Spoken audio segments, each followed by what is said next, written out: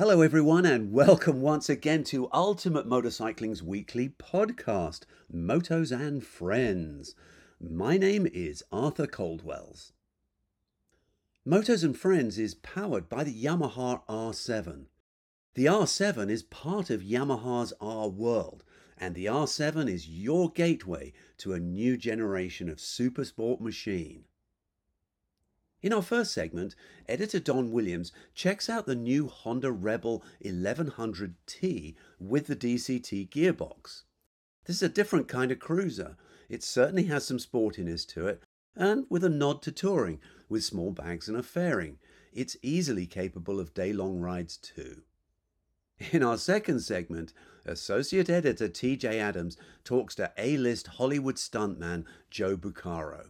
Joe has spent nearly 40 years riding and crashing motorcycles, drifting and crashing cars, and stage fighting as the stunt double for many of your favorite action stars. Joe has doubled extensively for Gerard Butler in most of his movies, Jason Momoa in the upcoming Fast and Furious 10, and also he's doubled for stars such as Chris Pratt, Vince Vaughn, Steven Seagal, and countless others. In Butler's latest movie, The Plane, Joe tells us about a 2.5-minute fight sequence that they managed to shoot in just one complete take. Joe's fearlessness and incredible talents on a motorcycle, in a car, on a horse, and of course his fighting skills have kept him kind of safe over the years and still doing what he loves. This chat is a fascinating and entertaining peek behind the curtain into Hollywood and the fun of making movies. So, from all of us here at Motos and Friends, we hope you enjoy this episode.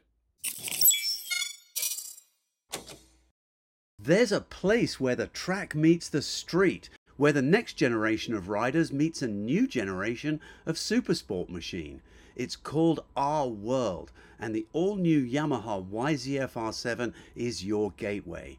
The YZF R7 bridges the gap between the entry-level YZF R3 and the prestigious YZF R1, offering a mid-level option for both new riders looking to grow into a more powerful motorcycle, as well as experienced riders seeking a fully fared motorcycle.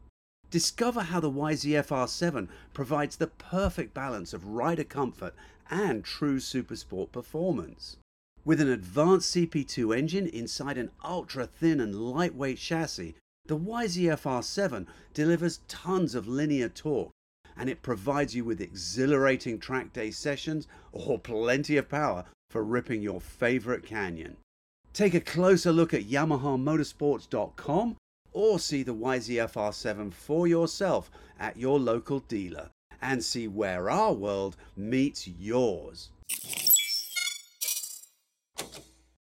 We are going to talk about the new 2023 Honda Rebel 1100T DCT, which is the touring version of the cruiser that Honda's had around for a few years.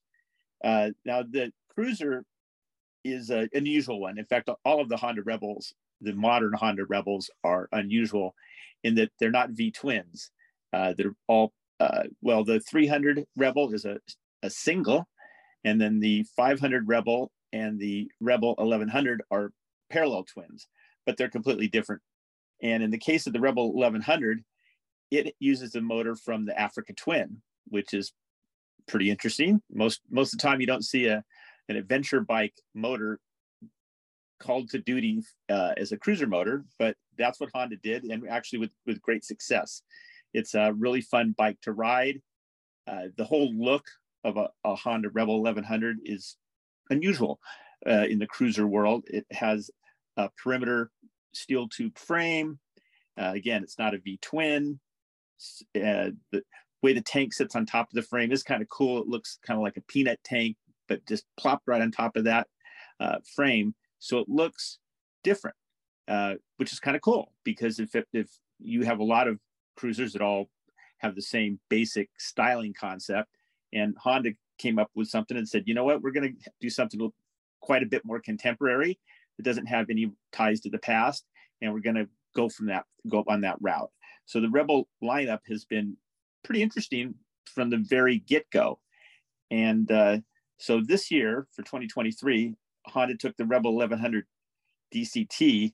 Well, and I suppose that's another thing I should mention is that the 1100 also had a DCT option. There's the normal 6-speed transmission, and then there's the DCT transmission. Now, for people who aren't familiar with the DCT concept, what that DCT stands for dual clutch transmission. And basically what it does is it allows the engine to shift more smoothly between gears because you have 2 different clutches. You can preload, either the next gear up or gear down, depending on how the engine's running. But even more importantly, it does the shifting for you. There's no clutch at all on the DCT, Rebel 1100 DCT, or the 1100T that we'll be talking about today. But there's no clutch, so you just twist the throttle and go. But it does have a transmission. It's still a 6-speed. It's not a CVT of any sort, and it's not even like a regular automatic transmission like in a car. It's a manual transmission that the computer and the mechanism shifts automatically. So you have that feel of a traditional transmission, but without the clutch action to go with it. There are clutches in there, but you don't have any control over them. Now you do have a choice of how it shifts. You can use the automatic mode, which is what I use all the time. I mean, the automatic mode is great. You just turn the throttle, it shifts up when you go up. When you let the throttle off and it starts to lose RPM, it shifts down. Everything's good, super easy to use. But if you like, and you just can't stand that, it also has and as I'll get into, there are certain circumstances where you do want to override that.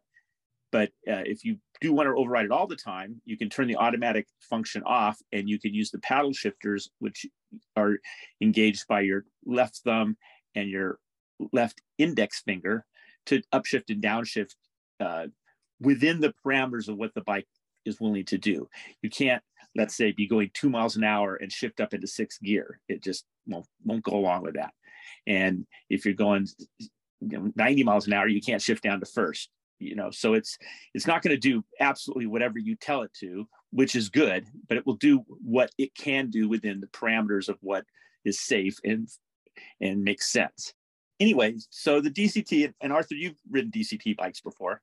Yeah, we rode the Honda Goldwing DCT a couple of years ago, and where I found that the only time I really chose to override the system was under heavy braking. If I wanted engine braking, and I wanted more engine braking than DCT would change down a gear to, I could come into corners and I could then shift down before I reached the corner and sort of do that. So that was the only time I found it useful. But again, I didn't have to shift into manual mode. You can just override it temporarily, and then as you come out of the corner, it just goes back to automatic. It was really great, worked extremely well. It is really great. And it's funny, that was of course exactly the situation that I was going to say is where you would want to override it, is when you want that extra engine compression braking going into a corner, or just slowing down at all. Although normal slowing down, you wouldn't need it. And right. Exactly. And also worth noting that when you shift up, or when it's shifting up, it is smooth. I mean, it's sometimes it depends on the RPM, depends on the situation, but sometimes it's almost imperceptible when it's changing gears. It just continues to go. It makes you feel like Marc Marquez. One of those seamless transmission MotoGP bikes. It's really fantastic. And a lot of people go, it's not a real motorcycle, or that doesn't count, or I can't believe people do that, or whoa, I would never want that. Almost every one of those people have never tried it. Exactly.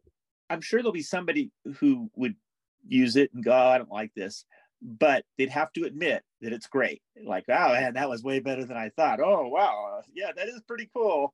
And even I'm sure, like you and I know Jeff's associate editor Jess McKinley, we were all skeptical about the DCT, when we first heard about it, and then we rode with it and we're like, oh wow, this is pretty good.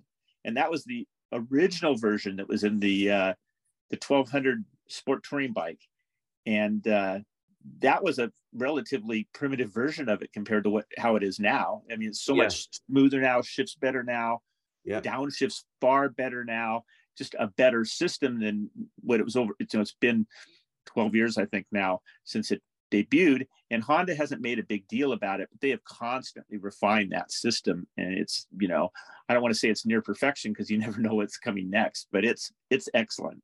It's really good. Yeah. Now I've set the table for the Rebel 1100 DCT, which is the cruiser version. Well, Honda has now added a T to the 1100, and obviously I think we all would know that that would mean touring. And Honda did not go overboard turning the Rebel 1100 DCT into an 1100T DCT bagger. All they did was put on a pair of bags and a small bat wing style fairing, and that's it. That was all Honda did. And what they also did was a little bit interesting is they didn't just dip into their accessories catalog, because Honda does have bags for the 1100 standard 1100, and they also have a little fairing for it, but they're totally different. They're not it's not the fairing, it's not the bags that are on the 1100T. So they didn't just say, well, we're going to add some accessories, call it a new model, and we're good to go. They made what I would say is a new model by making new parts that go on. And as I said, the front fairing is small. It's mostly a body fairing. You know, it just makes it so that when you're riding the bike, you're not taking a lot of hit to the body, because on a bike like this, you know, you're sitting upright. I mean, the bars aren't super high. They're not like mini apes or anything like that, but they're up, you know, in a kind of a normal position, let's say standard position, foot pegs slightly forward. And so you're sitting upright, and so you're taking a lot of wind at highway speeds. The fairing that they put on there protects your body from that and directs. There's a lot of wind on your head, but it's not turbulent wind. It's a very smooth, you know, application of the wind to your head. So it's not, you know, it doesn't beat you up or wear you out. It's actually pretty good. And on a warm day, you would of course like it more, because you're going to get more airflow to your head, and that will keep you cool. And so that's how they did that. Now in the back, they put plastic bags on there, and I got to say, plastic bags are pretty cheap.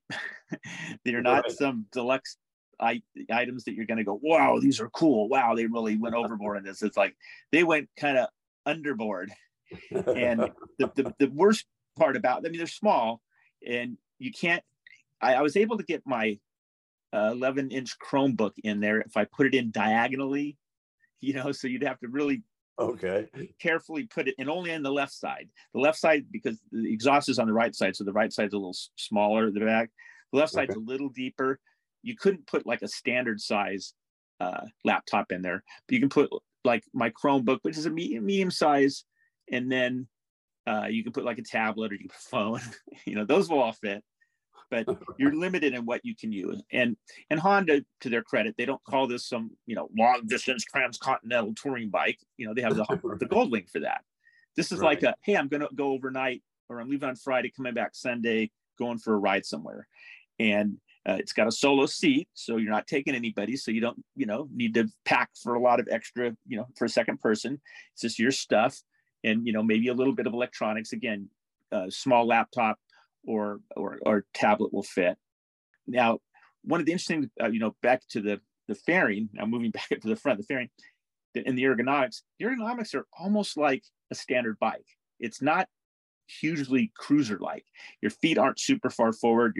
Your hands aren't particularly high or forward or unusually back. It's a pretty comfortable, normal sort of seating position that if you're used to just standard type motorcycles that have been around forever, that you'd go, oh, well, this feels about right. Yeah, my feet are a little far forward, but this feels very familiar. You know, this is not any sort of excessively cruiser-like cruiser. Again, it's Honda doing a contemporary take on the cruiser that just approaches it from a different way than a Harley Davidson or an Indian or BMW or you know, people that are trying to do the more traditional style. So when you ride the bike, you start thinking about this. It's like, oh, well, I've got the seating position that's kind of like a standard, you know, not exactly but close, and I've got a motor from an adventure bike, and it revs. So you can ride this bike pretty fast. Wow. Interestingly, Honda electronically limits the bike to 100 miles an hour.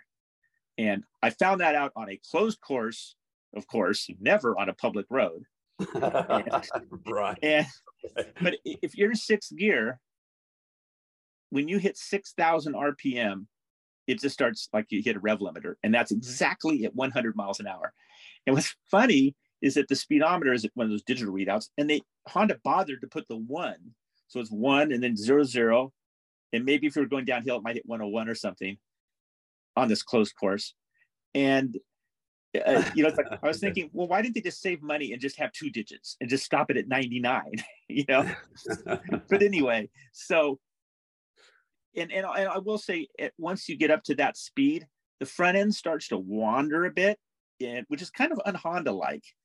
But it's almost like they knew, and they said, you know what, this is where the bike starts to not be as stable as we at Honda think a bike should be. And so this is as fast as you can go on it. But realistically, not too many people are going to ride a Rebel 1100T DCT that fast, but you can. And it kind of encourages it with the, because that's only at 6,000 RPM and the red line's up at 8,000. So, it's not like you're revving, the engine to the maximum when you get to the maximum speed. It's still got a lot of revs left, so it could go 130, I suppose, if it would let you go to the red line. So, but anyway, so Honda steps in and stops that. But when you're going through the twisties, I took it up on a 400-mile ride to visit my sister.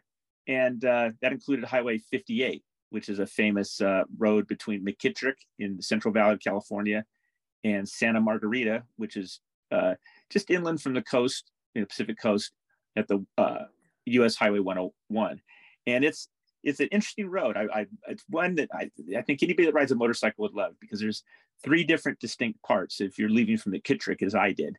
And that was after I did some long interstate, not a lot super long, but decent interstate droning all the way from the San Fernando Valley over the Ridge Route and then down into the Central Valley. And the bike was just super nice to ride like that. If you had to ride all day on the freeway, you're good, and there's plenty of power to deal with the diesel trucks and stuff, and you can set the cruise control at 80 and just take it easy and feel good.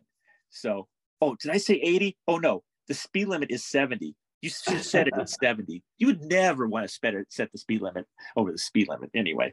So, well, maybe the speedometer was reading in kilometers per hour.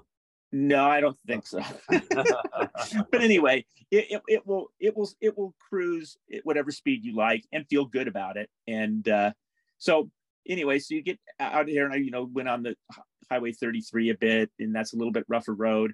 And you got to find out that the suspension is not the greatest, not terrible, and it's actually good, but it's not awesome. It's not like this super cushy ride.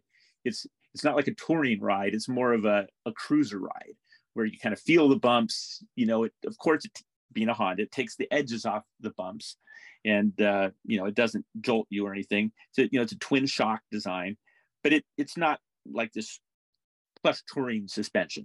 So anyway, so I get to the 58, and as you kind of go out on a fast portion, kind of going uphill into the mountains, and then there's a big twisty part.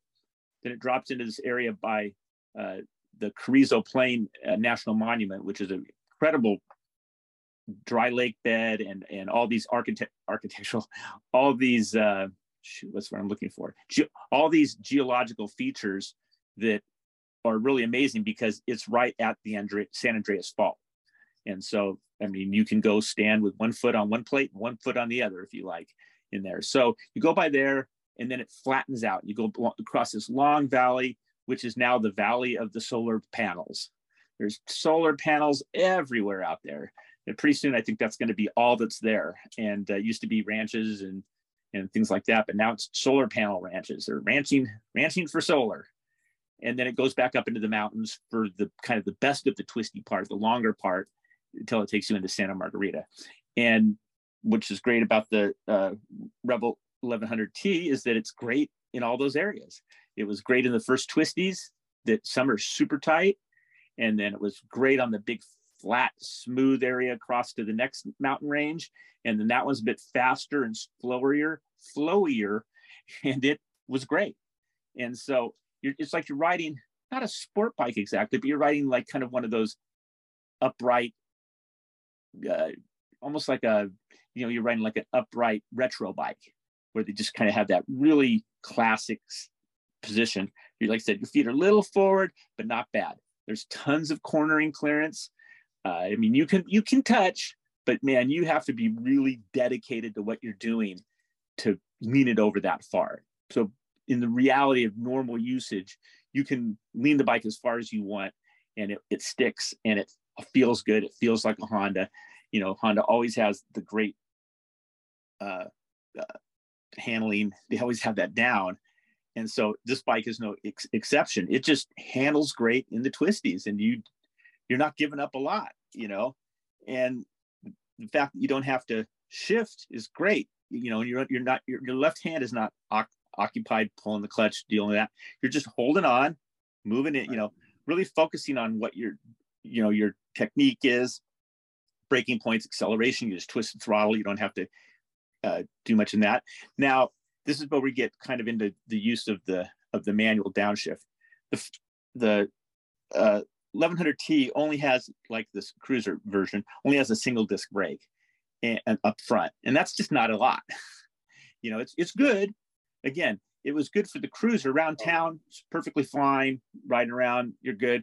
But at the higher speeds that people cruise or tour at, on big freeways, maybe out in the hinterlands like this on faster roads, it could use more braking power. It just could. It's not bad. Again, it's just not like, you don't have that feeling that you get with double disc brakes. It's like you can kind of almost tell, even if you can't see them, when you're pulling on double disc brakes, it's a different feeling than on a single. And this single one just doesn't have that confidence. Now, the good news is that the rear brake works really well. There's plenty of rear braking power to help you along, to drop things down. It's a 256 millimeter disc, not particularly big. The rear tires are 180, not particularly big either, but just how Honda works that, the rear brake works.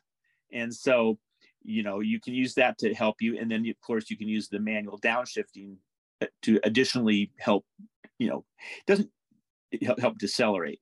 And it's not something that comes up all the time, but every once in a while what would happen for me is I'd come into a corner thinking like, I'm going at this speed. Okay, now I would brake. And I was like, when I'm braking, it's like, well, it's not really braking as much as I would like it to brake. So you just kind of push down on the rear brake, and that usually is enough. And, somebody like you, Arthur, who is faster than me and pushes a little bit harder, you would be more likely to be using the downshift feature than I would.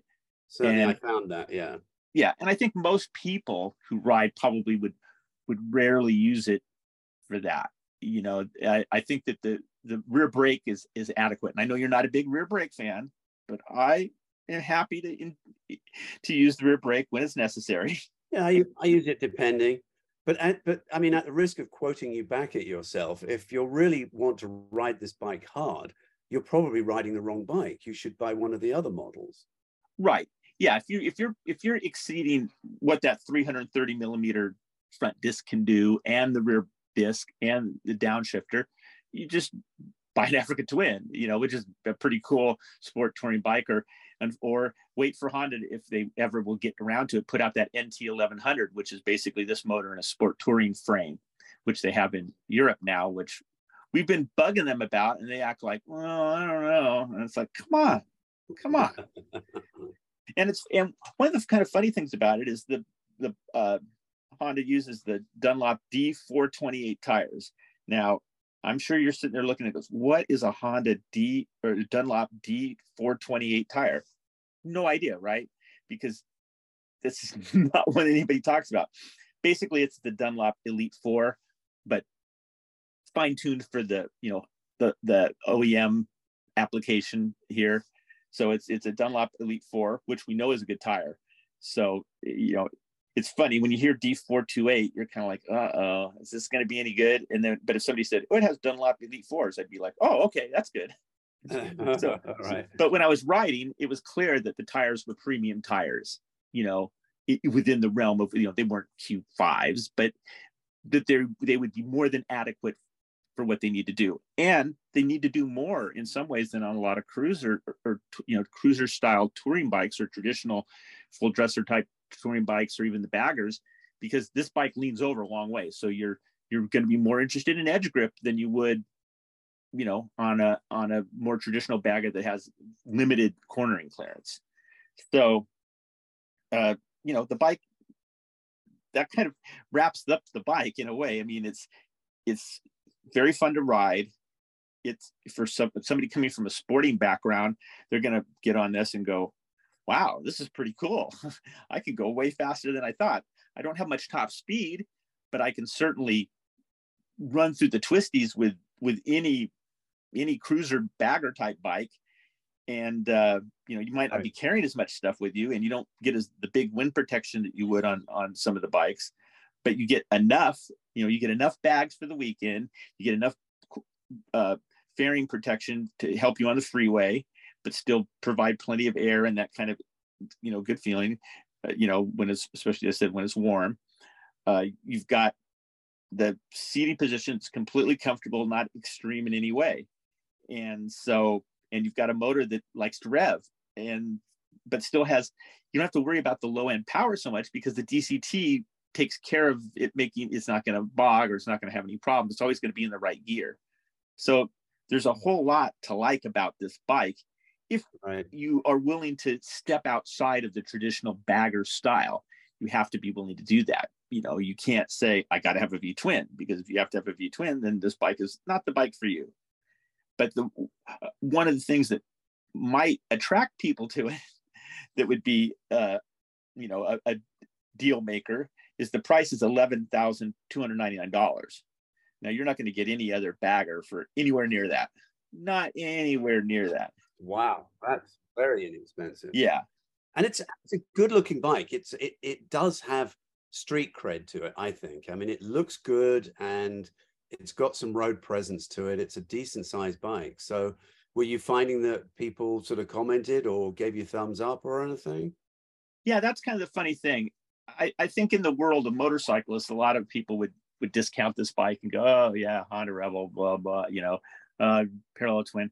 But normal people, just as you're riding around and stuff, look at the bike, oh, cool bike. It's like people do like it. Now, I had the black version, metallic black. So it looks a bit menacing because it's all blacked out. I mean, the motor's black, the frame's black, the seat's black, the fairing's black, the bags are black, the wheels are black, the exhaust is black, everything is black. So it has a cool look, and I've talked about this often, so people listen to podcasts. Kind of, I'll be a broken record here, but a big part of riding motorcycles is being cool, and I like to be cool, and I'm not gonna pretend otherwise. It's not often that Honda and menacing are said in the same sentence, but right, and it wouldn't be menacing. If you're a Harley owner, you're not going to look at the bike as menacing. But if you're the average person, you're going to go, whoa, it has a custom look to it because of that all blacked out style. Yeah, and good for them. That's great. And it somehow looks different. Like I said, the way that tank sits on top of the two frame tubes, just kind of stuck on there. It looks like somebody just said, oh, well, there's a tank. And I mean this in the best way. Like, let's just kind of stick it on there like on a custom bike. And part of the reason they did that is it makes it easier for customizers to do just that, and put different tank on. Honda's really has pushed people to customize this bike with mixed results as far as how much you see it, but it's because it's inexpensive too. You're starting with a much cheaper, your budget to modify is much larger. The baseline is a good place to start with. Yeah, and so. I was at the gas station at New Kayama. Are you familiar with that? Very familiar with it. Yes. Okay. For people who don't know, New Kayama is on this stretch of California Route 166, which runs from nowhere to nowhere, basically, and it's through a bunch of kind of ranches and agricultural area, through a valley, and then it drops into the Central Valley after that. Sure. And there's really, nothing out there. It's a pretty windswept area. I mean, the population has to be, a couple thousand over, hundreds of square miles. So the gas station there, I kind of make it a habit to stop there because the gas station, there's not a lot of choices out there, and I kind of want to keep them in business for when I need them. So when I go through there, I stop and I put gas in the bike just to make sure that that gas station is always there when I need it. Because as I've said, it's been there when I would have liked to have had it there. It wasn't there when I would have liked to have had it there, but there's people running it now, and that's good. But I was there, so I was stopped, parked the bike. I had a Scorpion XO R1 carbon fiber helmet, full face helmet, which you kind of wouldn't normally think of that as something you would wear on a cruiser, but this has that kind of steampunk look, where it's kind of retro, kind of contemporary, and so the carbon fiber actually works well with the bike. So I have that on, and I'm pulled off, and I'm pumping gas, and it's in the 90s, 90 degrees, and the wind's blowing, and this guy in an SUV comes up, and he's got his wife and his mother-in-law in the car, and he just looks at me, and you could see that guy was thinking, man, that guy has the life. He would have done anything, like, oh God, can I please switch with you? He was really like, he's looking at the bike, he's looking at me standing there putting gas in it and thinking about, wow, this guy, he's doing, it's like Then Came Bronson or something. It's like you're just out riding, and it's 90s in the 90s, and it's windy, and you don't care. And and he's in his SUV, and he's got separate air conditioning for each, the passenger and the back seat. Everybody's and everybody's probably got earbuds on, and it's all this, and I'm just out there riding the motorcycle. I didn't even have a leather jacket on. I had like a semi mesh because it was hot. And again, this doesn't require a leather jacket to ride. So anyway, so the bike gave me that moment of like, oh yeah, I'm cool. This guy is admiring what I'm doing and what wishes he were me for that moment, And right. So that was pretty cool. And like I said, there were just other places where people saw the bike and they just looked at it. You could tell them looking at it going, I'm not familiar with what that is, but that's pretty cool. I like that. Right. So yeah. Okay. So that's kind of the story of the Rebel 1100T DCT. It's not this giant leap from the standard Rebel 1100 DCT, but just that addition, the ability to carry stuff with you is great. On this day, the day I was riding that long ride, it was a little cool through the mountains, so I brought different layers and stuff just in case, but it didn't, it wasn't that cold, so I was fine. But if there was a wide variety of temperatures, I can carry that stuff with me easily, throw it in the bags. And if I was on just a regular, 1100 DCT Rebel, I couldn't carry anything. There'd be nothing to carry it on. And so, it's a very, very Honda-like functional motorcycle, and not everybody wants like the pure function. And this kind of has that, but it still has, thanks to the style, people, a look that will appeal to other people looking at you, gives you that sense of, pride in ownership and pride in who you are. And I'm a motorcycle guy, and this is cool. And right. So it's at an incredibly low price for what it is to me. It is. Okay. All right. Hey, thanks. It sounds great. Okay. In our second segment, Associate Editor TJ Adams talks to A-list Hollywood stuntman Joe Bucaro. Joe has spent nearly 40 years riding and crashing motorcycles, drifting and crashing cars, and stage fighting as the stunt double for many of your favorite action stars. Joe has doubled extensively for Gerard Butler in most of his movies, Jason Momoa in the upcoming Fast and Furious 10, and also he's doubled for stars such as Chris Pratt, Vince Vaughn, Steven Seagal, and countless others. In Butler's latest movie, The Plane, Joe tells us about a 2.5-minute fight sequence that they managed to shoot in just one complete take. Joe's fearlessness and incredible talents on a motorcycle, in a car, on a horse, and of course his fighting skills have kept him kind of safe over the years and still doing what he loves. This chat is a fascinating and entertaining peek behind the curtain into Hollywood and the fun of making movies. The bug to become a stuntman started when I saw Evel Knievel. My grandfather and uncle took me to see Evel Knievel at the old Chicago amphitheater. when I was 8 years old. And that started the bug for sure of wanting to become a stuntman, and then seeing behind the, Hooper with Burt Reynolds, and then behind the scenes making of Indiana Jones, Terry Leonard doing all the stuff underneath the truck, with the horse and all that. I mean, just right there. And I raced go-karts and always did motorcycle stuff, growing up as a kid. And I had a 1984 Ninja 900, and I was doing wheelies, going through every gear, setting the front end down at like 120 miles an hour, but I was starving the motor for oil because there's this angle. Now they create like waste gates in the bottom part of the motorcycle pan so that doesn't happen. But so doing wheelies and all that, and just went out to LA after doing some live shows in Florida, and just got a big break doubling Steven Seagal, and that was the early 90s, and never looked back. And motorcycles have always been part of my blood.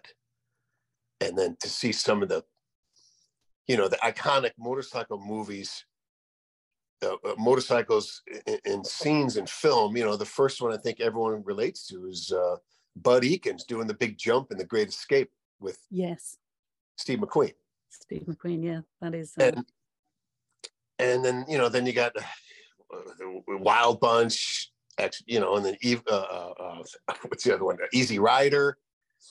And as we all know, that movie kind of gave motorcycles and clubs kind of a bad deal. Yes. But now that we know, I mean, look at the Rock Store. You got every kind of motorcyclist going to the Rock Store in Malibu for just getting together and having coffee and bike talk with the boys, and then riding those epic Santa Monica canyons, Yeah, it's the best place for that. And you meet such an eclectic range of people, all sorts of people. Once I take the helmet off, see Matt LeBlanc there and Alonzo Bowden, all sorts of people. You sort of say hi and then realize, oh, I've seen you somewhere before.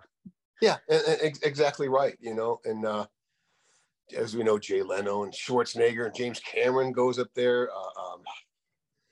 Keanu, I know Gerard Butler, who I've been doubling lately. Well, yes, that's how I met you. I saw you there, and you are, you look just like Gerard Butler, and you've doubled for him it's a few films now, isn't it? Yeah. And actually, we got a good film coming out called Kandahar in a couple of weeks, I think, that we shot in Saudi Arabia, and I threw around a plethora of vehicles in the sand, all four wheels, and that was really fun. We're doing 130, 140 miles an hour at times, and drifting and sliding, just a lot of fun stuff. I'm interested to know what Gerard Butler's like, because I've not met him, and he seems like fun. You as a layperson, you have this preconceived idea of what people are actually like when you see actors, etc. So what is he like to work with? He's great. I mean, it really is. He's a gem to work with. There's no attitude. He has fun. He as I do, I think we both have childlike qualities. And he's just a great actor, and he's a global icon as an actor. Where I used to do a double Vince Vaughn for 22 films, and a couple with Will Ferrell, and those guys. They're just all kind of in the domestic box office success, where Jerry, Gerard is, and Liam Neeson and The Rock and Jason Statham, these guys are all global successes. So they're really, they're spread out throughout the world, and people enjoy all they perform. But yeah, Gerard's he's great. He's really a pleasure to double. And you named a few of my favorites there. I don't know if you recall, but when I first started chatting to you, I'm not shy, not backwards at coming forward. We were talking about, because I'd read that Gerard Butler had a particular type of training to get a fitness showing muscles for the film The 300, and I had tried to copy the Turkish lift, is it, where you get up off the ground without touching in a certain way, and we were having a chat about that, because you'd have to keep really fit for the sort of work that you're doing. Yes and no. I definitely didn't double him on a 300 with that body, nor ever could I. But I'm sure they polished him up a bit. Yeah, they did, and but he worked hard to do that and look that way for sure, and he even looked good in A Law-Abiding Citizen. That was the first one I doubled him on. Yes. But yeah, he rides too, and he loves touring the canyons as well. But the back to the films, some of the iconic motors. So yeah, we got Bud Eakins, and then the guys that are doing the motorcycle stunts in our industry usually definitely come from some sort of racing background, in either 2 or 4 wheels. Obviously, more 2 wheels. Like J.N. Roberts is a famous desert racer. I mean, this guy won multiple desert racers, and he was, definitely a phenom for his time. And he had a son, Jimmy Roberts, who's a very good buddy of mine, and he does, he did the great motorcycle work in True Lies. And then anytime you have seen Tom Cruise on a motorcycle the past 15 years, it's Jimmy Roberts. So he's given us a lot of fun work too. And then the work in Terminator on the Harley, that was some fun stuff too. The first one. Yeah, that's iconic. I mean, it's the second one actually. Yes, it was great. And that the big jump from the bridge to the LA River, that was done on wires, but it was really a seamless special effects gag. Yes, wow. And then actually when they did the Terminator 2 in 3D ride for all the Universal Studios theme parks throughout the world. And I actually doubled Arnold for the 8-minute film version of the 3D part, which is still to date the most expensive piece of film ever made. 8 minutes was like $40 million. Good grief. Yeah, and it was all in 3D. Astounding. And that was the coordinator knew my motorcycle work, and he wanted me could I wheelie the bike and do some drifting? And I said, yeah, I could. Just give me half hour in a parking lot and I'll figure it out. And then James Cameron didn't want the wheelie, but we did this really neat cable off. And a cable off is where, so I took this Sportster Harley, and then we put a Fat Boy Harley, and we put a Sportster front end, and there's cables attached to the gooseneck of the triple clamp of the motorcycle, and then cables go down in front of the front axle, and then to the rear axle, and then to a spreader plate, to a larger cable, and that's tied to a bulldozer. And in the middle of the cables is a couple tires. So what I do is I go like 100 feet at 35 miles an hour to the end of this cable, and it propels me forward. And we scored the bars underneath. So when my thighs, if they hit it, we just rip the bars away. And then I eat shit to the ground, which we buried a little 8-inch pad underneath the dirt. And that's what we call a motorcycle cable off. Gosh, wow. Yeah, I had no idea.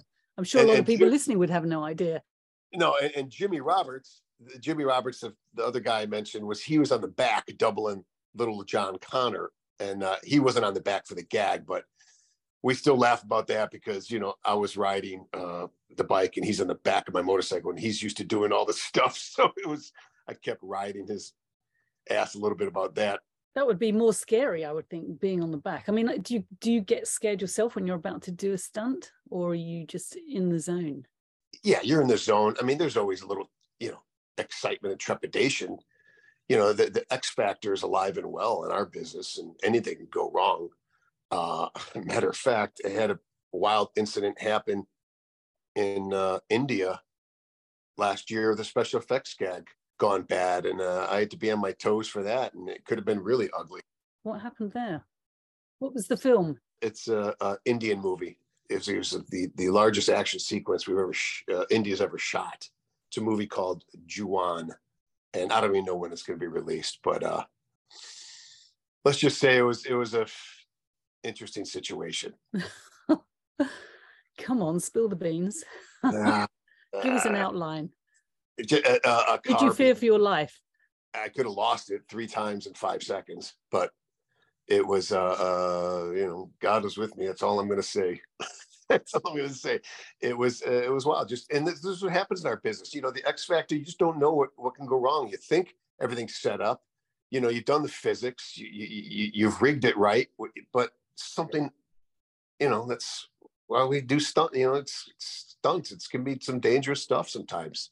You just don't know, man. Do you get involved in as much as, do you have a say in sort of the physics if you look at something and go, that's not going to work, or absolutely, check absolutely. it all over to see what you think? I mean, you know, flinging a Harley Davidson off a ramp is like a hefty bike to be moving around. Yeah, but you know, you're the performer. You talk to the stunt coordinator, the special effects coordinator, and you're all, you know, chewing the fat together, thinking of the pros and cons of what can go wrong, and you know what should go right. But you never know, you know. And do you sort of say, can you adjust this, or I think that should be the other way around, or you have a say in what they're sort of setting up? Absolutely. Then you go for a feel thing as a motorcyclist. You know, you know what the bike does and what you want it to do. And, you know, so like for setups, we are doing Taking of Pelham 123 in New York City. Oh, I love that film. Yeah, and we had 8 motorcycle cops, right? And they were all BMW RT 1200s, right? And the stunt coordinator had me wrangle some of the guys, and he goes, "Hey, listen, we got, you know, we're shooting in April and some night shots, and you know, and when you're doing second unit directing, a lot of times the directors like to wet down the streets. It gives it a good look. So now motorcycles, wet, you know, April, New York, cold. There's a lot going on there, right? So I told Chuck Pacherny, our stunt coordinator, I go, Chuck, if you want half our talent, you'll leave the stock tires on. And he goes, what do you mean? I go, we need some racing Dunlop or Pirelli or Michelin rain tires, whatever can fit on these bikes. And I did my research, and actually we used Michelin rain tires front and back, and nice. It was great. It was, you know, it helped a lot for the rain. And then we did that on Ninja Turtles in Buffalo too. It kind of started this little craze. And then I recently doubled Jason Momoa on Fast and Furious 10, which is coming out next month or a couple of weeks, I don't know.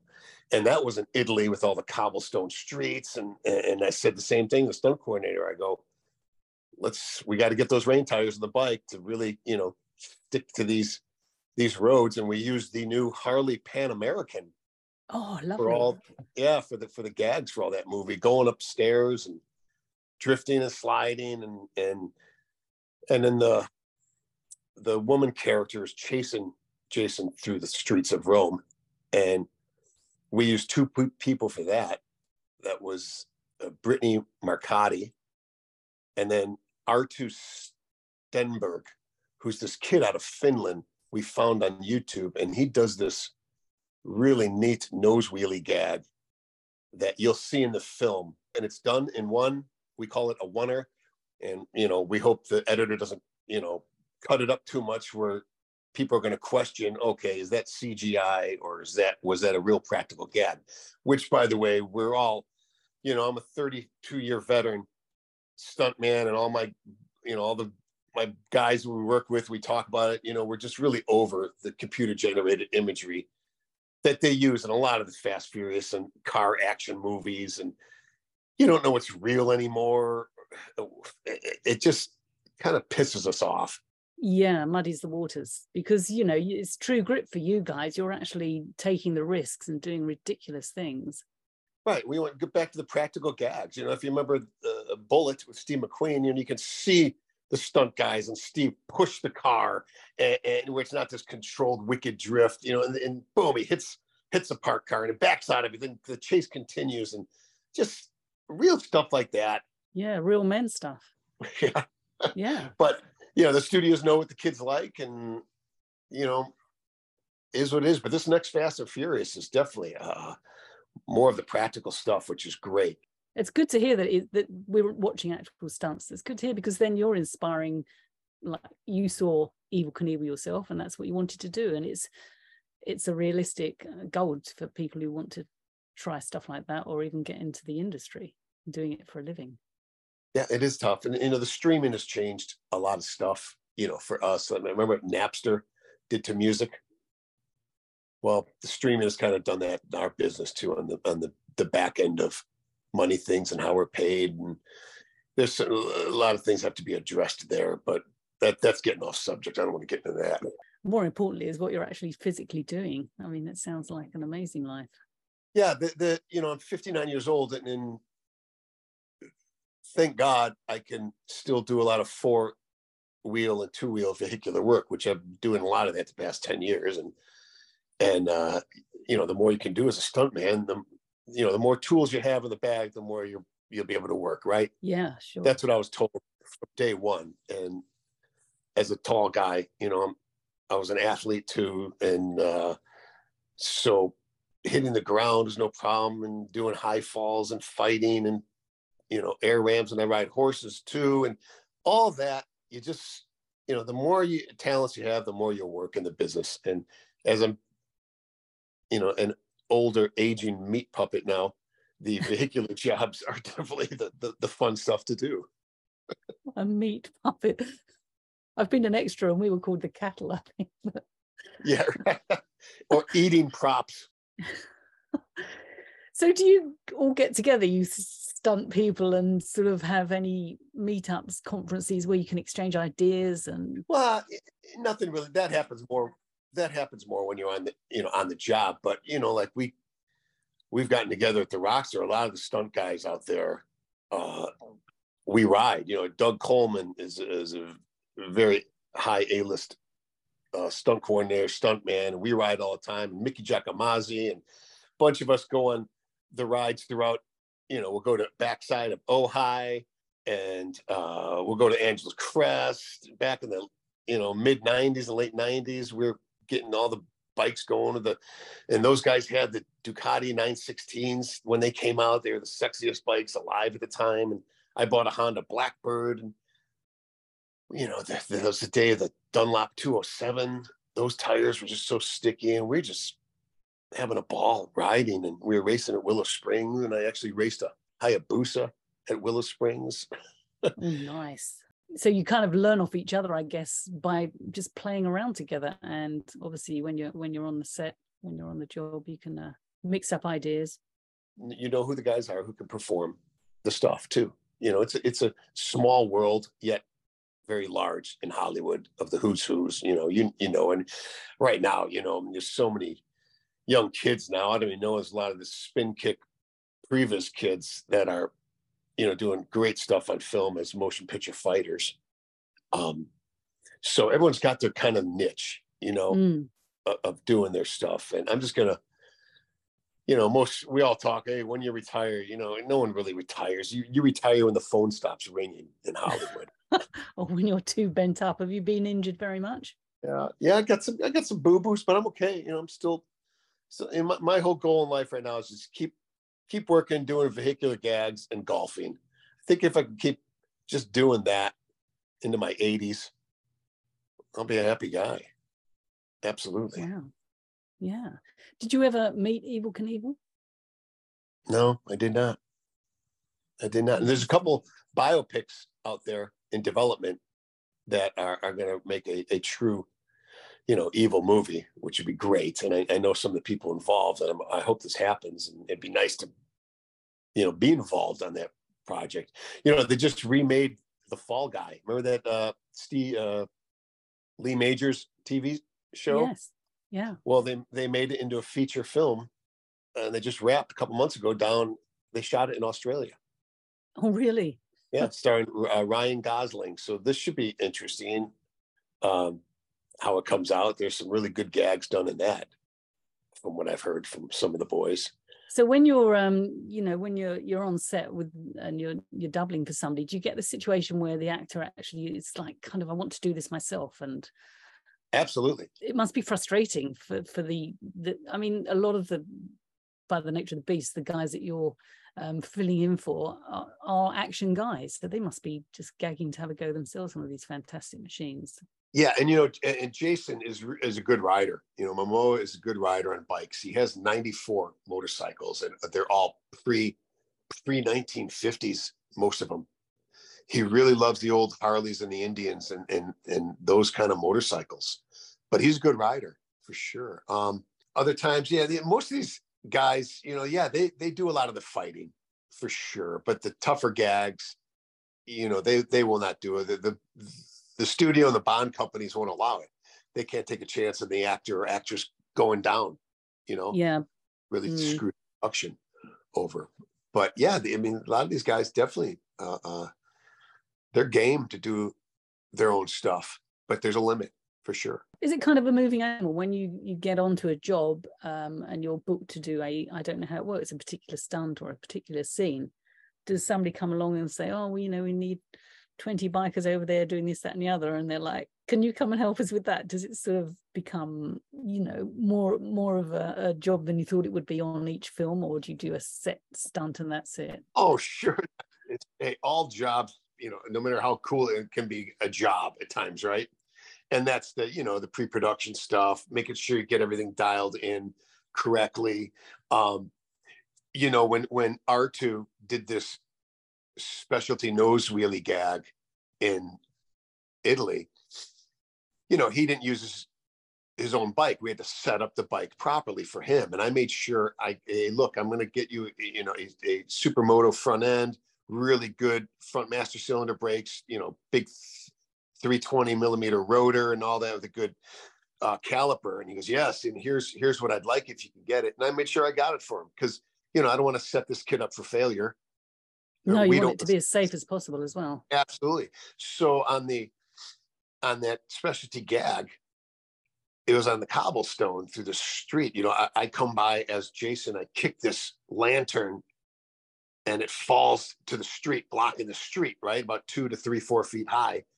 And as the other motorcyclist is chasing me, you know, he can't get over it. So he does a nose wheelie and then flips it 180 and then hops over it. It's unbelievable. This kid did it on his own in Finland, and that's how we found him on YouTube. We integrated it into the chase. Oh, really? So you kind of headhunted. You saw him and then sought him out. Yeah. They built it around him because it's such a cool gag, and so we had to lay down a bunch of plywood, long strip of plywood with grip tape on it, because he couldn't really do it on cobblestone. You know, he needed a smooth surface to pull it off. And, you know, after a bunch of takes, he got it and nailed it. And it's great. It's in the trailer and they do highlight it and show it. I think they'll use the whole thing without any kind of edits or jump cuts in the film to show the coolness of the gag. Because so when we're watching that, we'll know it's for real. Yeah. No CGI. Absolutely right. Absolutely right. So that's stuff we think about, you know, in pre-production, set the bike setups and everything and all that, like I did with the tires for, you know, adhesion and good grip so we can perform our stuff, you know, for film. Yeah, you've got to have a lot of knowledge about that sort of thing. And how do you go about when you say you get parts? Is that an easy thing for you to do if you're on a set? I mean, how do you go about? Okay, so sometimes you just get chosen to do a little thing, but usually, you know, I do a lot of stunt acting, regular acting as well. And we audition for that. You know, we have to audition. And with COVID, it's kind of been good for a lot of people, actors and stunt actors, because you're self-taping in your home.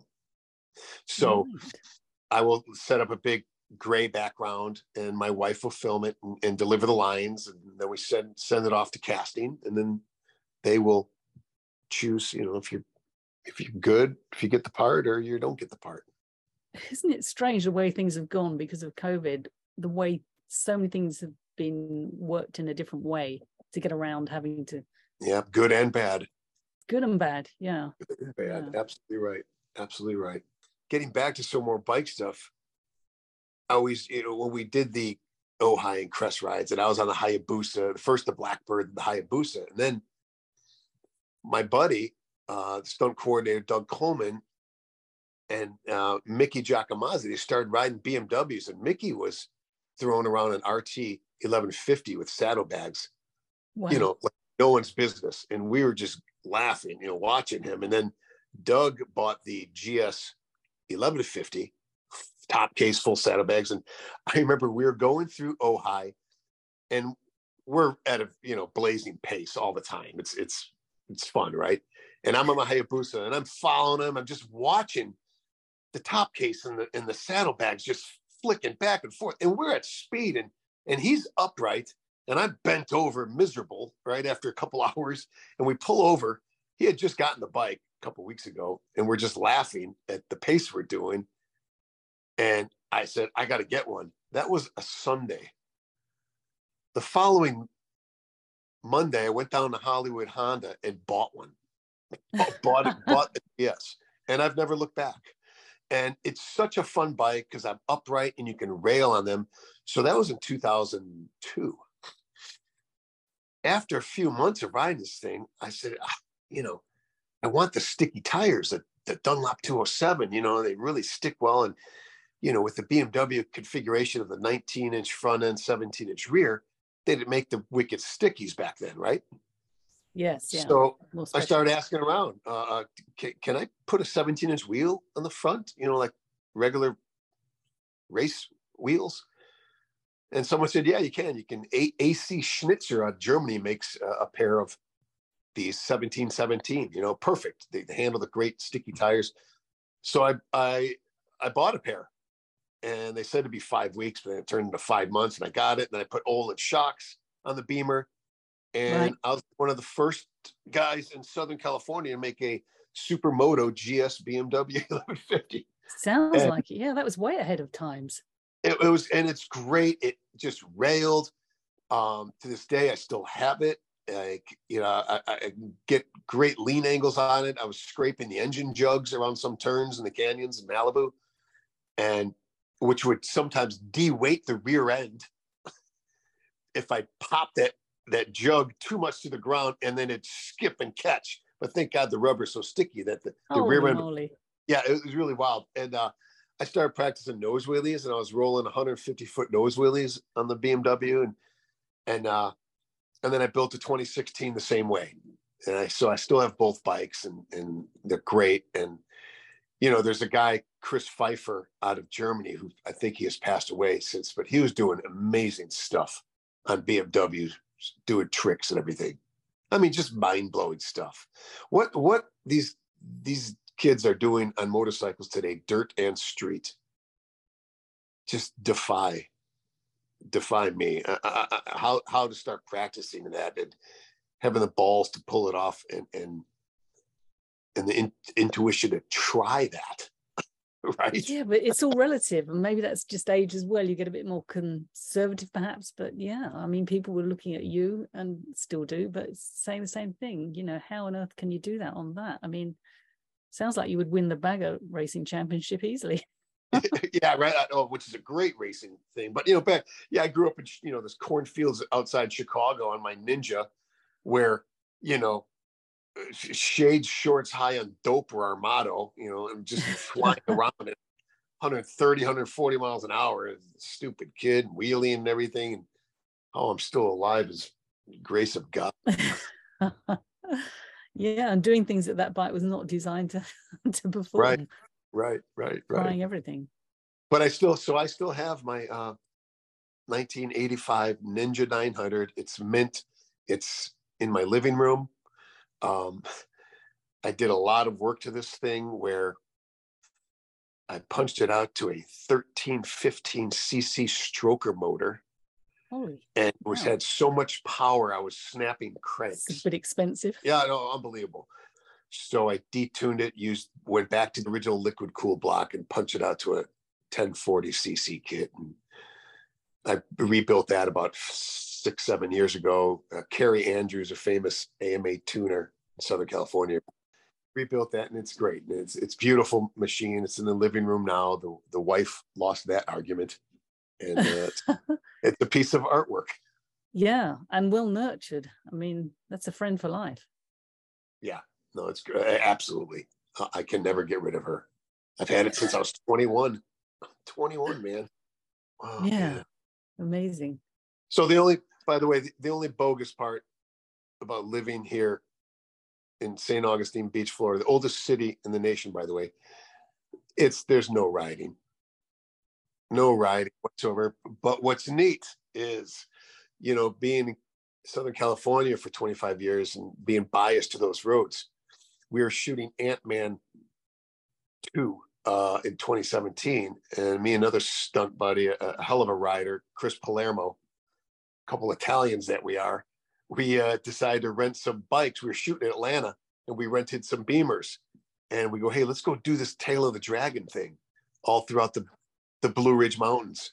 And boy, what a mind-blowing, eye-opening fun that was. I had no idea. You know, the roads there are epic, just epic. And the different types of terrains, from the long country roads to the tight stuff through the hills and along the rivers and everything. And the roads were very, very smooth. My analogy there was, if Southern California roads are 220 grit sandpaper, these were 400. Oh, really? Yeah, really, really smooth everywhere. Going from, you know, Dahlonega, Georgia, up to the Snake, and in North Carolina through Highlands up to Toledo Plains and Tennessee and back down into Georgia is just a fantastic. So you did a lot of it. You did most of it. I've done a very small section, so I didn't get, and I'm not that sensitive to feeling every single thing on a motorcycle. I'm just kind of there for the ride, literally.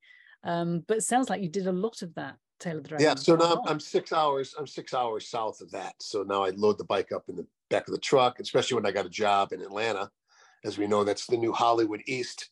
They film a lot there. So yeah, I do that, and I get my Yayas out there. But I kept my old GS in Southern California still. So when I go back out there and visit the kids, I am carving the canyons, having a ball. Yeah, they are fabulous roads through the canyons there, for sure. Oh yeah, you know, I don't know when they're going to reopen the Snake, but you know, Santa Monica Mountains have it's a great way. That was my backyard. I had a wicked Mini Cooper as well that I built and would train all the time in the canyons, 2 or 4 wheels to keep my skill sets up. And actually, we have a couple XR 100 dirt bikes, and I would poach the hiking trails to fine tune those skills as well, which is a ball. You know, the bike is just small enough to keep you out of trouble. What a playground. Yeah, it really, really was. I definitely missed that aspect. Have you ever been asked to do a stunt and said no, it's too dangerous or unfeasible? Not yet. Interesting. And who's your favorite actor to be with? Right now, it's Butler, but I've worked with Chris Pratt. I doubled Chris Pratt a couple times, and I'm a terrible double. But it was doing some motorcycle stuff and a few other things. And that guy's another fantastic human being to work with. Kurt Russell, great guy to work with. You know, there's a lot. You know, Vince has been really fun to work with throughout the years as well. When I doubled Arnold, he was fun. And my first guy I doubled was Dan Marino in Ace Ventura. Oh, he was. Yeah, I had hardly any interaction with him, but it was just cool to say I doubled Dan Marino. Yeah, it's good to hear actually that, you know, you had fun with these sort of people, because you can imagine them being sort of a bit prima donna like. But sure, but you know, a lot of times when I'm working, it's just day playing, and then you know, I've come in and doubled many guys just for a couple of days, you know. Right. But when you get weeks and you get the run of the film, then you get to know them better, especially if they're doing a lot of stuff. You know, you're really interacting with them. Fight scenes, you get obviously up close stuff, and you can get to see where the strengths and weaknesses are of fighting and everything. And you know, Gerard's last movie, The Plane, we did a 2.5 minute fight, and it was all in one shot. You know, there are no cuts, and he really kicked ass in that fight scene. And I rehearsed it all for him and everything, and just let's just go for it. We did a couple times and won, and it's physically exhausting. You know, it's fighting, throwing punches, taking punches, falling over a desk, hitting the ground. You know, we padded up for him and you just frame out the pad a little bit so you know they don't see that stuff. But it was great. He really kicked ass in that scene. It's a funny thing when you're fighting that you kind of you get the bit between your teeth, don't you? Oh yeah, no, yeah, it's a good question. The adrenaline gets going, and sometimes, you know, even stunt guys, you'll get, you make a little boo boo and might connect and hit each other here and there, but actors definitely can get more hyped up. And here's another interesting moment. Ron Perlman was on a movie set, and they just kind of taught him how to ride a motorcycle. He's not savvy at all, so he's set at number one. They're getting ready to go. Now he's at one end, and you got a PA or a little production assistant or an AD, a third or second AD, assistant director, giving him the cue to go, right? Yeah. What you don't want to do is this. All right, Ron, we're getting ready to go. You know, creating this hype. Oh, go, action, action, action. So he's now all amped up, right? He takes off way too hot and he crashes. And thank God he was okay. But you don't want to do that. You know, you want to, okay, and we're getting ready to roll. Okay, and go ahead, take off smooth. Go ahead, Ron, action, take off smoothly. You know, just give him a calm down. Give it an easy action cue, not to amp them all Not up. So too super enthusiastic. Yeah, adrenaline, whiskey throttles, you know, lets out the clutch and boom, he's gone. And they're like, no, we didn't want you to crash like that. No. Yeah, it's stuff like that's out there, and it's happened, you know, definitely a good amount of times. And that's just one story. So would you say you're fearless? Do you get anything like if there's a scene where you're involved in heights or fire, is there, or you just go with everything? Nope, everything. But there is stuff, you know, wondering if you can pull it off, and the butterflies are going. Absolutely. That'd be a liar. So how do you deal with that? Do you just keep telling yourself you can, or do you just strategize? You trust your instincts. You know, the last thing you want to do is tell a stunt coordinator you can do something knowing you can't. A lot of people have done that to get the job. And then, you know, you'll always get figured out in Hollywood. I've always said that, you know, if it's not what you know, it's who you know. But if that who you know gives you your shot, you better have your what you knows. Yeah. You can't fake it. You know, you can for a little bit. It only happens once, and then word gets round. And yeah, you know, you can fake it a little bit, I think, as a stuntman, and then eventually, you know, you'll get figured out. So who's your sort of go-to if you have any query for thinking, look, this isn't going to work, or how am I going to work this out? Yeah, great. Absolutely. So Jeff Dashnaw is an epic stunt coordinator. He did a lot of Tarantino movies, Anton Fuqua movies. He's always my go-to guy. I remember he was coordinating Django and setting up the budget, and I was helping him on the computer write it out while he's thinking of other stuff. And I remember in his notes, he says, if Tarantino asks something, no is not an answer.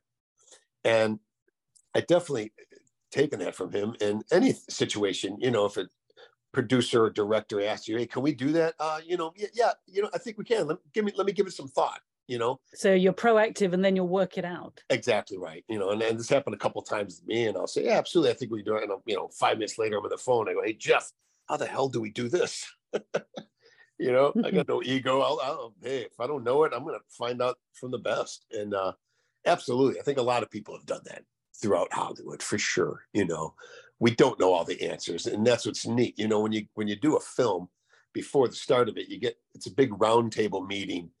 And you go through the script, and all the department heads are there, from, you know, props to set dressing to stunts to special effects, everything. And, you know, when you're going through the script, you talk, hey, so how do you feel about that? What do you see happening here? And then we all talk, and every department's going to help you out. When you don't know the answer, all of a sudden they're going to say, oh, we can do that. Oh yeah, great. You know, that's right. That can work that way. And it's definitely a community in figuring out how to pull everything off. Yeah, I didn't realize you actually had like a meeting, so you do get to know most of the people involved with the film. Yeah, the pre-production, sure, meetings, meet everyone, get to know, and talk it out, figure it out. And do you have any say in post-production once everything's being chopped up afterwards? No. it's a fantastic and very important job and post-production. So do you get any say in that? Do you kind of look at things afterwards and go, hey, what do they do with that? Not really. No, that's all the director, studio, and editor, for sure. But they might have reshoots, and they'll hire, and sometimes it's not the same stunt team. It's a different batch of guys to do the reshoots of a film, and you get a whole different crew. Oh, really? And by that point, what they know what they need, and you gaff it and coordinate it, put it together, and bada boom. Because you could be off on another project by the time they need to do a reshoot. Yeah, absolutely right. Another part of the world. Correct. So tell us a bit more about your Tarantino experience, because I love that guy and his films. Yeah, I've always, of course, I could have worked on Django, but I was doubling Vince doing something, and so I got a call to do on Once Upon a Time in Hollywood. We're at the old Tommy's Hamburgers joint, and I was on a 1967 old Triumph 750 Bonneville, I think, and I was doing old school donuts, screaming and yelling, and it was a really good shot. He had a dolly track down low, coming up, following a skateboarder, just the skateboarder on his feet and the skateboard, and then booming up to me doing donuts on this old Bonneville motorcycle, screaming, right, while I'm doing it. And I got a big beard and everything. And then I get in a little fight scene later. And Tarantino was loving that moment, because it was Joe, me, doing donuts. And afterwards, he goes, hey, this is great. It's like, hey, Joe doing donuts, Joe nuts, get it, the D silent. Like the Django. That was hilarious. And so I was kind of really excited to see that, because really, I've been cut out from a lot of scenes in movies, and I don't really usually care. But this one, I was bummed. I went to the movie and it never made the film. Oh. Yeah, and just to be in a Tarantino and an iconic film like that, would have been great. So, yeah, that's my Tarantino moment. Deflated. Well, it sounds like a great experience, even though it wasn't actually in the film. But absolutely, it was a few days of working with him, and I got to tell him afterwards. We know the same people, so we were talking. We were talking a little bit, and I got to tell him, I think Jackie Brown is a very underrated movie, and it's a fantastic film. But he just said, "Hey, thanks for telling me that. Thank you very much." Actually, that is almost my favorite Tarantino. I've right? probably seen it about 5 times. Yeah, I love Jackie Brown. Yeah, and it's old. It's an old film. But, 97. A great one. Pam Grier, it was awesome. It was awesome. Yeah, if anyone's missed that, watch Jackie Brown. Absolutely. And Tarantino does a cameo in each of his films as well, doesn't he? He appears somewhere in some form. I don't know if he was in Jackie Brown. Always. Yes, he was. I think he was a friend who came into the kitchen when they were in his apartment. You're right. But he's sometimes he's just a voice. Like if there's a phone call or something, he's not always. Alfred Hitchcock, right? Just a little shadow of Alfred in the background. Yeah, good for him. I think it's great. Absolutely. What about other stunt guys or girls that you look up to, or do you all kind of have a mutual feeling of respect for each other, or is there one person you hold on a pedestal? No, there's a lot of talent. There's a lot of great talent out there. What we veterans talk about, the art of the all-around stuntman is definitely diminished throughout the years, but it's coming back. And some of these third generation kids, and even fourth, Mickey Gilbert is a great, famous old cowboy stuntman. He doubled Robert Redford in Butch Cassidy and the Sundance Kid, doing the big jump off the cliff into the water and all the horse work and everything. He has 3 sons, Troy, Lance, and Tim, and their kids are into it and they're doing it, and they're being brought up to do it all, from horses, cars, motorcycles, fighting, high falls, fire burns, air rams, ratchets, and that's great to see. As well as Sean Graham's son, Reef, and these kids are only 20 to 25 years old, and they're doing great in the business, bringing back the old school stunts, doing it all. And we need to see more of that for sure. Yeah, making it gritty. I went to Lone Pine and had a look at some of the areas around there where they filmed the old Western movies, and they had the big old camera vehicles, iron bars with cameras locked onto them, which, you know, would chase around the...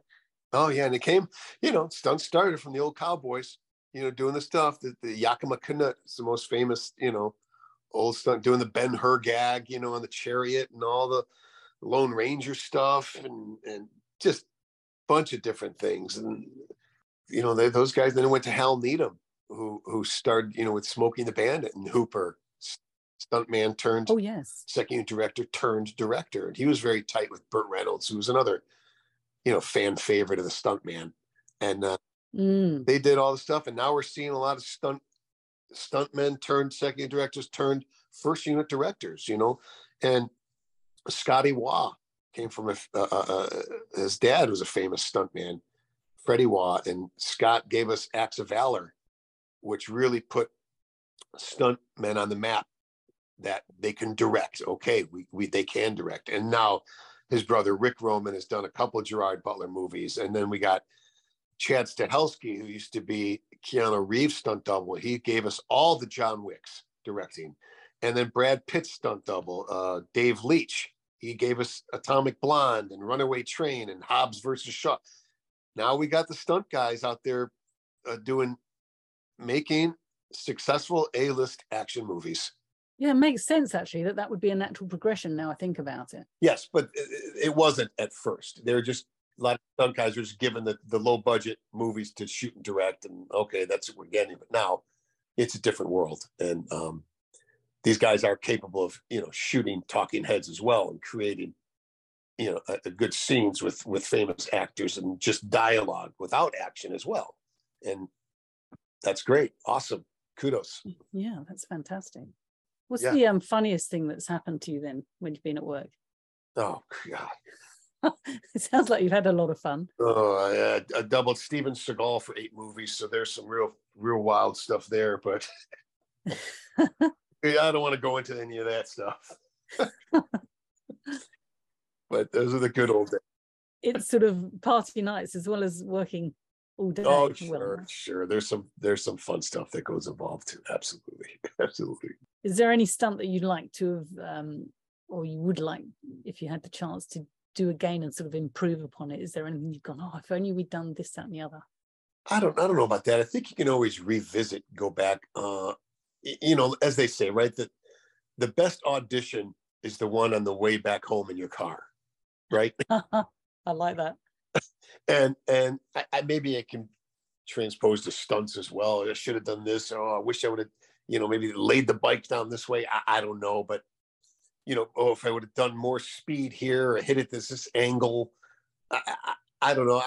There's stuff I've definitely thought of in the past, but you can't. You know, you just want some good stuff to be put on film. You know, because that lasts forever, right? Yes, yeah, sure. And you know that's a lot of times too, as you're coordinating.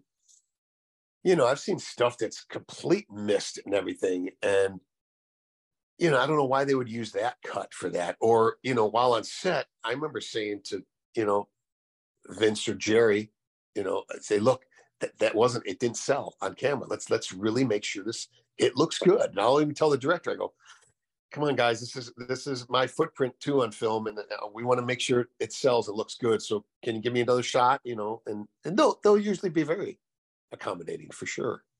Right, because once he's out there, it's set in stone. Absolutely. Have you ever sort of wrecked a vehicle and then, dang, we needed to do a retake and now we've busted that? Yeah, absolutely. You know, if you haven't wrecked doing anything in Hollywood, then you're not pushing it and you haven't been in the spot enough, you know, for sure. Shit's going to happen. Because you're pushing the envelope. Absolutely. But I'm going to say that's a very small percentage of the time. You know, but it's going to happen when you're in that situation and you're pushing any vehicle. Stuff's going to happen. And do the manufacturers sort of loan you vehicles? Because obviously it's good for a manufacturer to be in a film. Or do all of these vehicles come out of the budget? Oh, yeah. Everything comes out. Yep. Fast and Furious. Dennis McCarthy is the genius behind building all these cars for years. I mean, you know, the Dom car, that black Charger that we see in all the franchise films. Yes.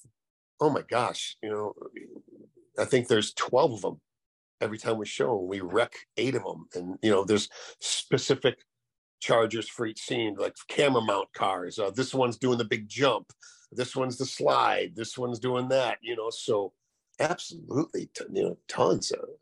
Man, Dennis must have made 100 Chargers over the years. I don't even know. I couldn't even have an answer for that. But yeah, all the stars, you know, as they say, the cars are the stars of the Fast and Furious franchise. And they build some wicked motors. And like when we just did with where I was doubling Jason Momoa, he was throwing around after the motorcycle scene, he gets in a 1966 Ford Fairlane. And we had an LS3 motor in that thing. And that was great, with a great, you know, drift brake that I can manipulate and slide. And that was fun to drive. And it's fully roll caged and everything. All of them, most of them, all of them are, you know. Yeah, they'd have to be. Yeah, that was a fun car, man. Have you ever doubled as a woman, a female actor? I have not. Just wondered. I mean, there are female stunt artists, and absolutely. Well, you know, just like the females and the ethnicities, you know, you can't do that anymore. No, I know, no, but you know, Yeah. I'm old school, and females are a different makeup, as in physique. I just Correct. wondered if you'd actually A lot of guys have. stood in for a female actress, because I mean, if they want a particular stunt done, sometimes I guess that, you know, it's going to have to be a man's job, if I can say that in this day and age.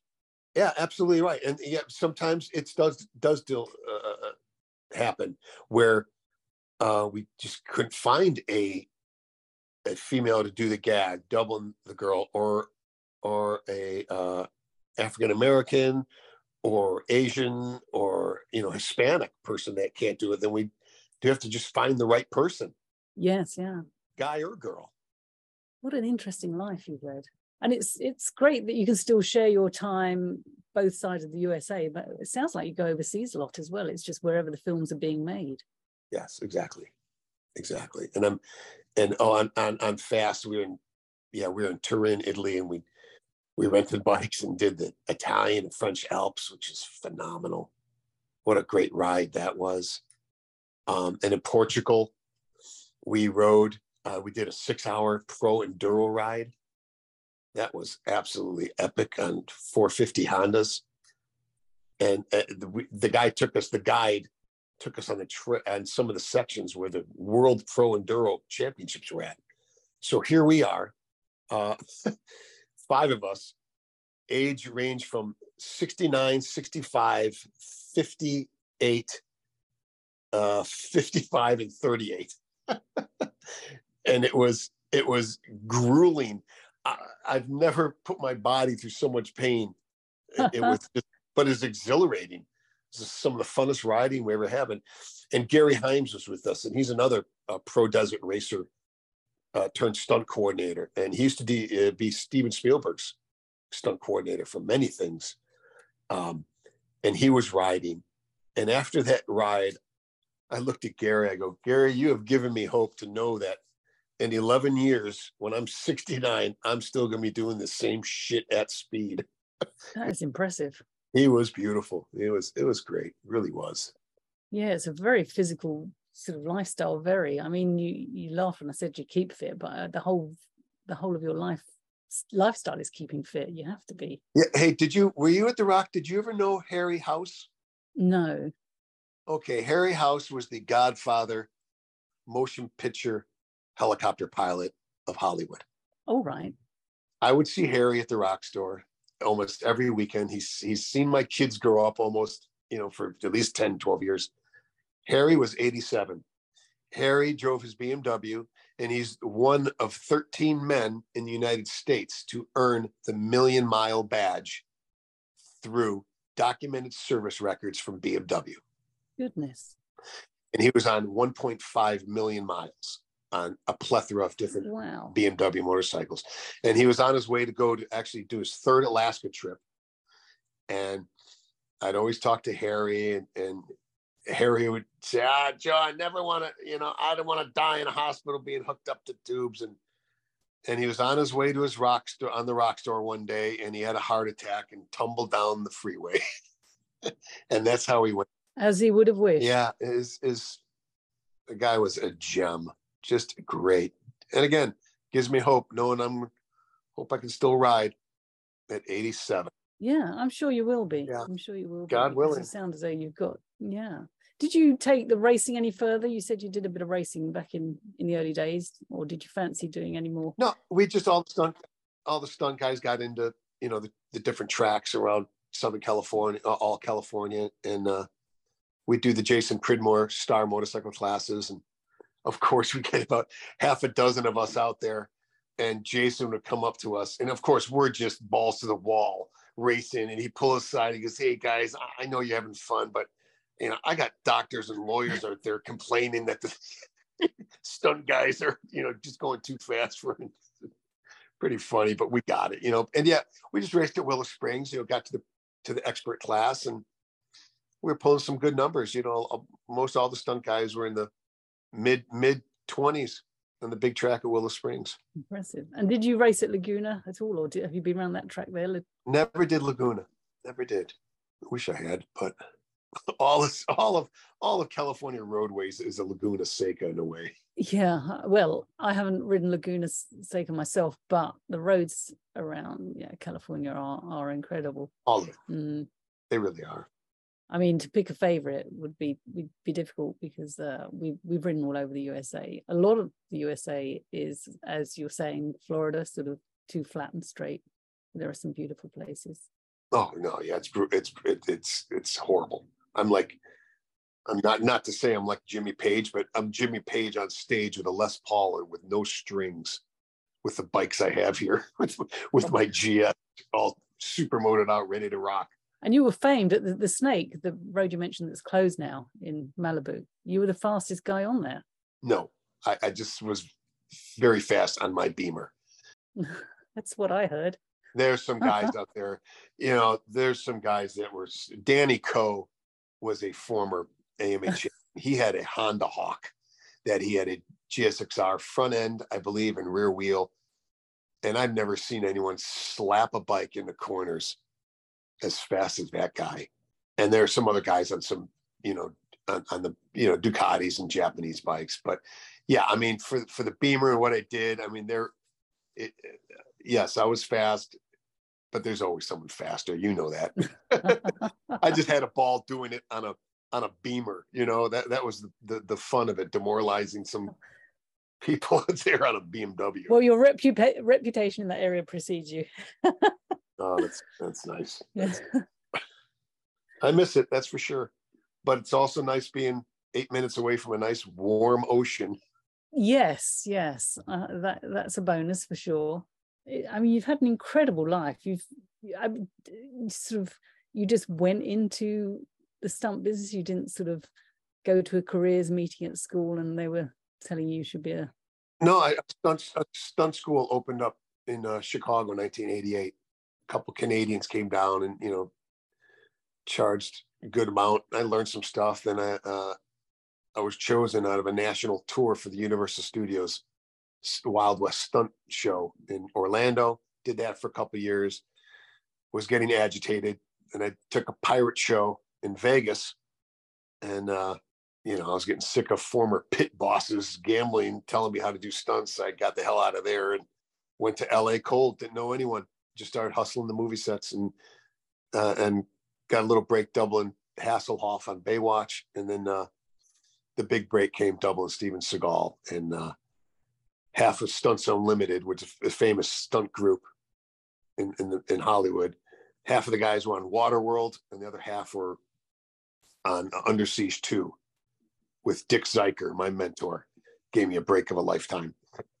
And then I got to shine, doubling Steven Seagal on that, and the rest is history. Well, by then you're living off your reputation. Obviously, you were reliable, good at what you did, because otherwise people wouldn't have booked you. So hats off. Chapeau, as they say. Yeah. Good work. I do. I really give all the credit to God. You know, I trusted him, and I believe that God loves risk takers. And when you go with him at your back, I think anything is possible. That's good to hear. You've got really sort of a grateful attitude. I am for sure. And I think actually these days actors seem to be going for longer. I don't know if it's because people I've grown up with are still sort of acting and making films in their 80s, etc. So I think you've got a way to go. Yeah, well, like I said, you know, it's the body dictates, and if the phone's ringing, off you go. And so, how many bikes have you got yourself overall? Yeah, I just got I got 5. The Mint Ninja, 85 Ninja 900, the 2002 GS Supermoto 1150, the 2016 water-cooled GS 1200 Supermoto, and then 2 XR 100 dirt bikes that I keep fit on, doing little wheelies and just tight stuff, you know. Yeah, good for trying stuff. Yeah. Fantastic. Yeah. Well, thank you very much for your time. I mean, it's a fascinating life from where I'm sitting. Yeah, I really appreciate you guys having me on. I mean, this is definitely fun to rehash and thinking about.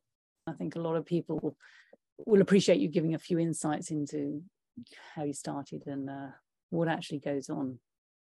Yeah, happy to share it. And yeah, you can do anything, you know, anyone listening, if you're in a little podunk town and you got some dreams, you can leave.